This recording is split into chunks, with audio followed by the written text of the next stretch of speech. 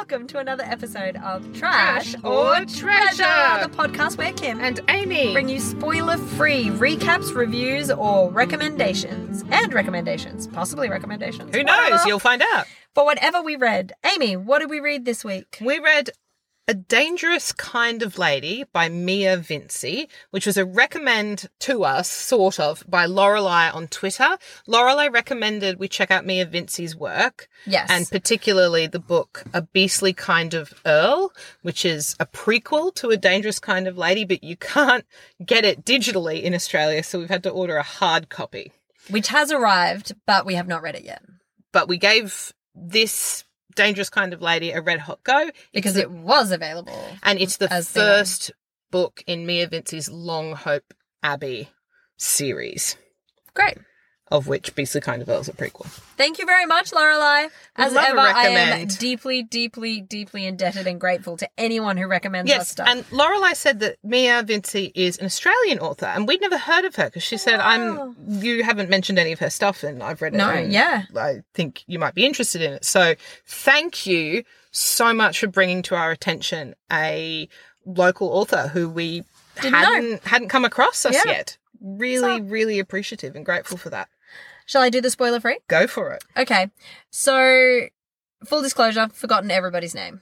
But if this is your first episode that you're listening to, welcome to the podcast. Kim never remembers I never the names. remember the names. And I don't remember never people's names, like in my actual life. It's an issue. And I never do the spoiler-free recap, so... Yay! Between Nothing's the two of changed. us, we're perfect.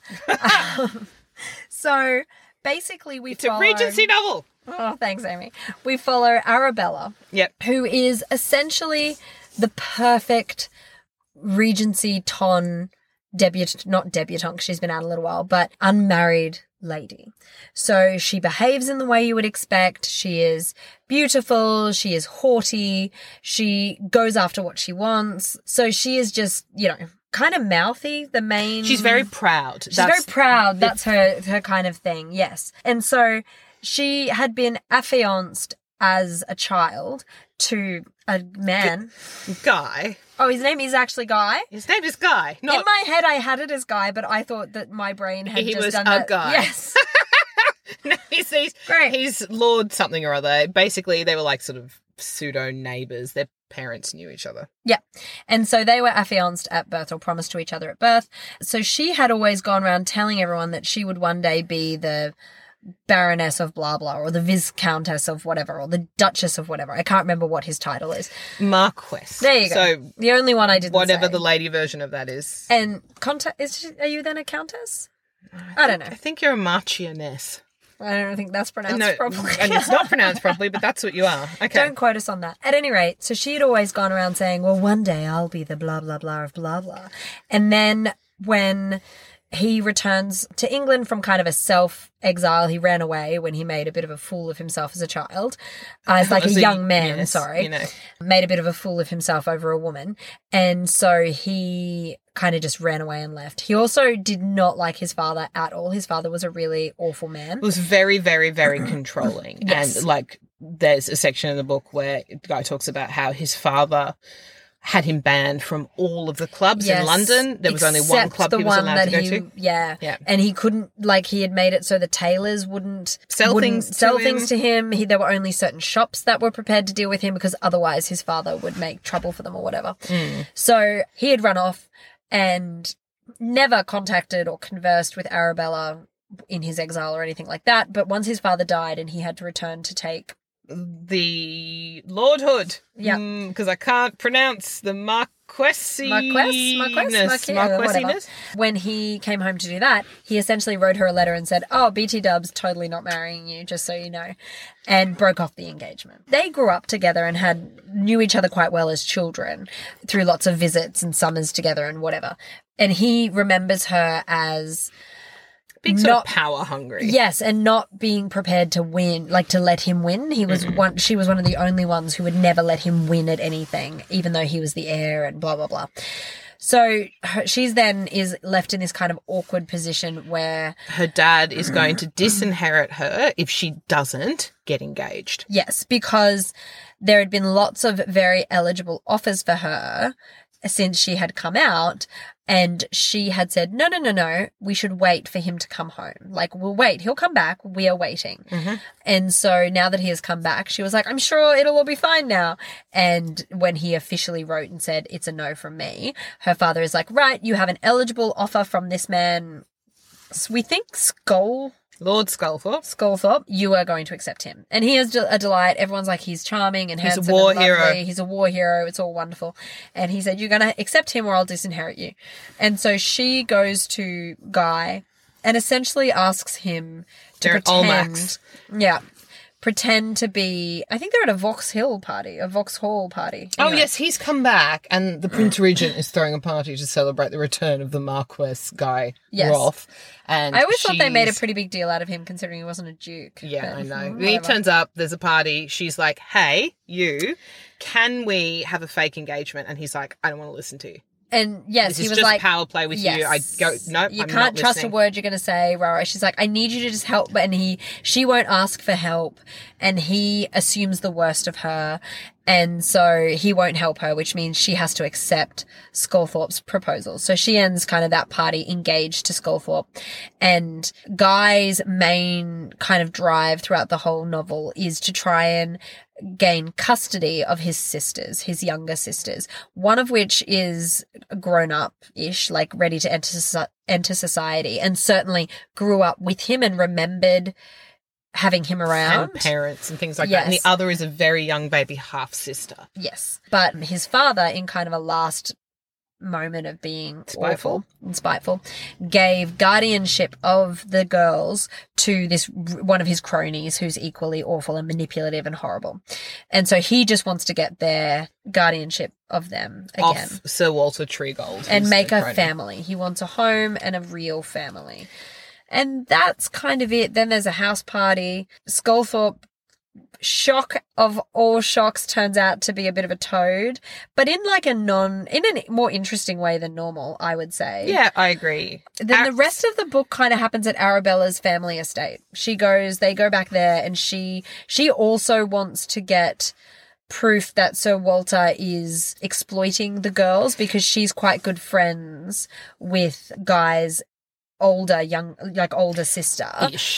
Ish. Like, she knows her and thinks she's a nice enough girl and doesn't want them to be exploited. So she invites Sir Walter and the family over so that basically someone can have an opportunity to go and look for like financial mismanagement paperwork basically. in his things. Guy turns up. So he's not meant to, but he turns up anyway. Because he wants to be near his sisters. And shenanigans ensue. Pretty much that's it. Shenanigans. Oh, the only other thing that I would mention, because it happens in chapter 4. I don't think it's a spoiler. I think it's important because it's so random and weird. She has a loathing for Sculthorpe. And that is apparent very, very, like in chapter 1. Yes, and the thing that he keeps bringing up is the fact that she is a virgin and that when he marries her, he is essentially he talks about all the things she's bringing to the table, and the one he keeps bringing up is her purity and her virginity. And she even says, she's like, I don't understand, like lots of, like people talk about purity and your virtue all the time, and they're talking about your virginity. She's like, I understand that that's what they're talking about, but the way he goes about it makes her feel uncomfortable. She's like, there's something about it that creeps me out. And so she's kind of very angry because she is quite proud, and she becomes very angry that all of these men are dictating the actions she needs to take in order to not be thrown out of society and of her father's house and blah, blah, blah. So she goes to Guy in the middle of the night at his home in town in London and essentially kind of goads him into taking her virginity. The idea is she will keep it a complete secret. No one ever needs to know about it. But when she goes into her marriage, she will know that the thing Sculthorpe thinks he never got. And she got to choose when and who and how she gave her virginity away. Mm-mm. And that's important because at the end of it, Guy's like, what was that? Are we like, is this just you trying to manipulate me? And she's like, bye. Yes. And dun dun dun. So that kind of then lays the groundwork for the rest of that's important for the rest of their interactions throughout the book. And it happens very early on. There's much tension and much lust. So much tension. So many confused moments. They're just very confused. So I'll ask you. Ask me. Amy. Yes. What did you think of A Dangerous Kind of Lady? I had two or three goes at starting this because I found I have to be in the mood for reading like historical romance novels. Yeah. The first few times I was like, oh, I'm not in the mood. And you have to be in the right mood for everything or you're brutal. Yeah, I know. People don't know. You guys don't know. She seems really nice on the podcast. Eventually I was in the mood to read this book and I really enjoyed it. When it was a really well-paced book. I would agree. So I just was like, right, in the mood, boom, boom, boom, boom, boom, off we go. I had a great time reading it. The characters I thought were fantastic. Mm-hmm. I thought that there was depth to both of them and they both went on a satisfying journey. Even with it wasn't I hate you, I hate you, I hate you romance because we don't really like those. I can never come on board with those. There's always a level of misunderstanding, otherwise there'd be no book. Yeah, but theirs was not understanding each other's motivations rather than I really don't like this person, but I'm so attracted to them. Yes. And that I hate it when there's a struggle with I phically want you, but I emotionally and mentally detest you. Yeah. I always hate that struggle. No, it doesn't. I don't find that a satisfying read. I don't either. I find it sort of creepy. Me too. So this didn't have it because they seemed to genuinely like each other's company. There was a respect there. Then there would be moments of misunderstanding that they then would need to resolve. And I enjoyed spending time with both of them. Arabella occasionally, I was like, because her big thing was she wanted to be the person who was calling her shots. She wanted to be that she wanted to make decisions about her own life. And that didn't mean she wanted to be alone. No, but it meant that she found it really, really, really difficult. And part of the journey that she had to overcome was it's okay to ask for help. Yes. And just sometimes it was frustrating to sit with her and be like, come on, Arabella, just say it. But that's the point. You're going on this journey with her. And also it was that, when you have no control over anything ever, sometimes the hill you're prepared to die on is absurd. I think about that with children a lot, with toddler-age children. I'm always like, seriously, this is the hill you're going to die on, buddy? Which colour cup you're using? But when you think of it from their perspective, it matters a lot. You actually don't get any other choices ever. The big choices aren't yours. And the same is true for Arabella. She is forced into dependence in every other context of her life. I was worried at the beginning that the virginity plot was going to be quite heavy-handed and go for a long time. I like that she just sorted it within 4 chapters. I did. For herself, she was like, bam, man, done. So I really liked both of them. I liked Guy quite quickly. Yep. By the time we got to chapter 4, which was pretty quick, way in, I was probably I think you're actually in. A good, well, he wasn't in chapter 3. You're actually a good human. Yeah. And I want to go on this journey with both of you. I did my usual cry. There was some nice emotive bits, the relationship between Arabella and her father was... Yeah, that at the end was really sweet. There was a nice moment for them. There actually was, but it was quite... It had all the feels. It was emotional, that relationship, so because, funny. And the sort of family dynamic between her and her dad and her mum and her just wanting to basically be loved. Ooh. You're hilarious. I always have a cry. Things that get you that I'm just like, fair enough. Yeah, I know. And then the things that get you and I'm like, ugh. Yeah. You're boring. Yeah. We're different people with different experiences. That's how the world works. A shared taste sometimes in trash novels. Absolutely. So I'll read it again, and I'm interested in the rest of the series. Yeah.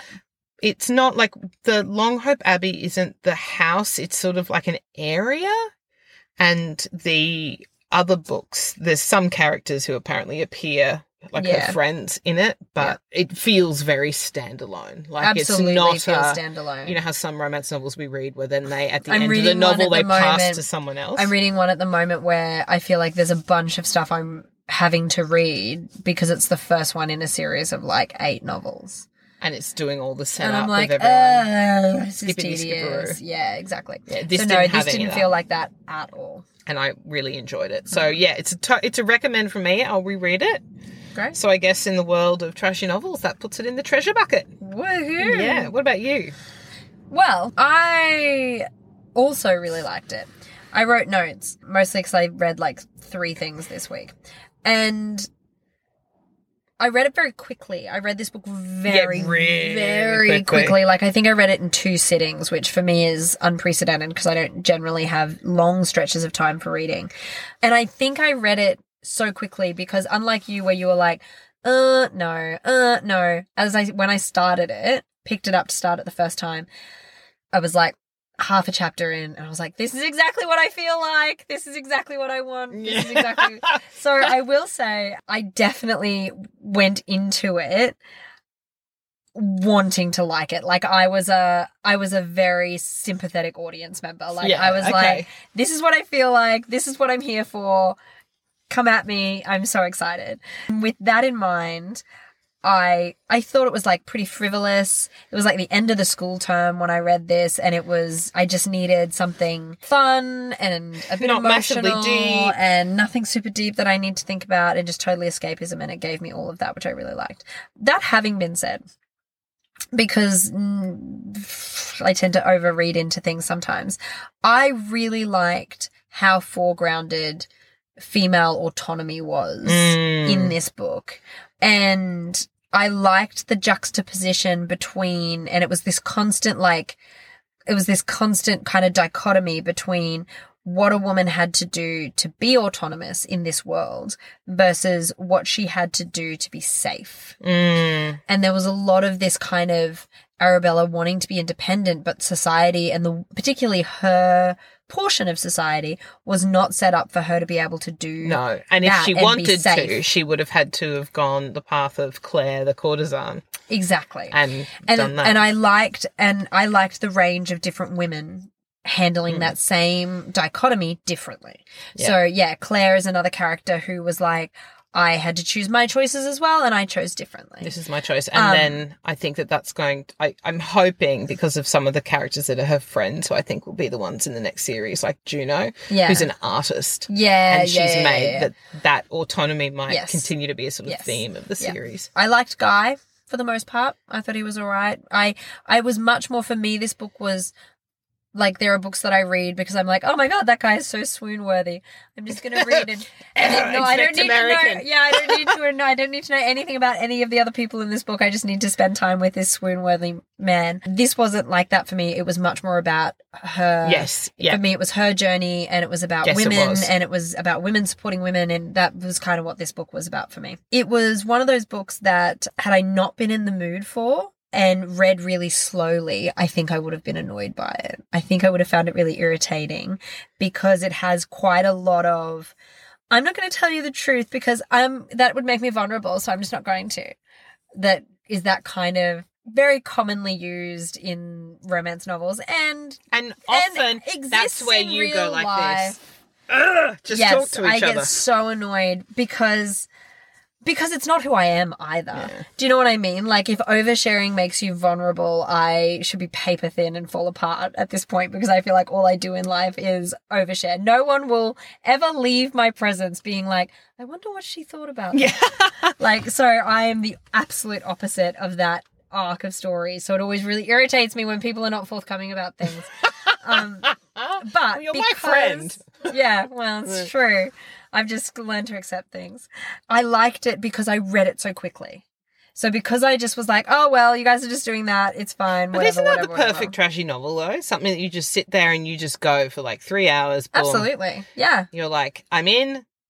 But in the purposes, in the spirit, rather, of full disclosure and transparency, about giving a recommendation. I'm just saying that if I had sat with it and read it slowly, that would have really irritated me, that we were still playing this stupid game of, I think all these things, but what I'm going to say out loud is, yes, I'd love a cup of tea.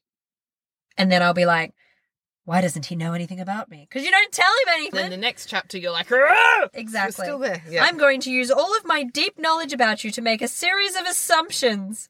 That can't go wrong at all. And I'm just like, whatever. So I wanted a way more cards on the table moments. We read one recently, or probably not recently, it could be years ago. My memory is shot. But we read one where in like the second chapter, the heroine is like, all right, I'm not going to lie to you. My dad hates me. He wants me to marry this guy. I don't like that guy. I think I'm going to marry like Rodney from the neighboring estate. But Rodney's overseas. Here's what I need from you. Well, that's what Here's what I'm going to give you. It was this book. She tried, tries. but she didn't. The part where she didn't goes... persist. No, but the part where she goes, I need this for me because otherwise I won't be safe, and appealing to his good nature to help her, she never says that. No, she never says that. She tries to make it out like he's helping himself by doing that. It would actually be the best thing for everybody. I think it was a Mary Ballard. A Summer to Remember. A Summer to Remember. Anyway, so yes, I will probably read it again. I don't know if I will. I very rarely go back and reread these things, so I would probably say it's trash for me. I think you'll reread it in like 10 years. Maybe, That's when I've usually forgotten the everything space about between it. your romance novel read. But I would recommend it. Like, I really enjoyed reading it. It was great. And it got me back into like a total Regency romance trashy novel. We're deep in now. I'm deep in Listeners, now. Get ready for a whole bunch of these. Yeah, it's a romance novel ride. Yeah, so I really enjoyed it. So thanks, Lorelei. Thanks, Lorelei, very, very much. And a whole new author with a whole new series of stuff. Pretty exciting. Yay! So yeah, thank you very much, and thank you for giving us a bit of your time this week. Join us again next week. We'll bring you more spoiler-free recaps, reviews, and recommendations for whatever we read. Probably romance. Probably romance at this rate. And until then, happy reading! And just a quick reminder here at the end of the podcast that we would love to hear from you. We want your recommendations. The good, the bad, the interesting, doesn't matter. Please reach out. Send us an email at trashortreasurepodcast@outlook.com. Or we are also available at the world's most awkward Twitter handle, which Amy has to tell you about. Listen to our Twitter handle. It's the greatest. It's @_treasure. Doesn't that just roll off the tongue? And with those encouraging words, tweet or email us. We love to hear from you. Happy reading! Cheers!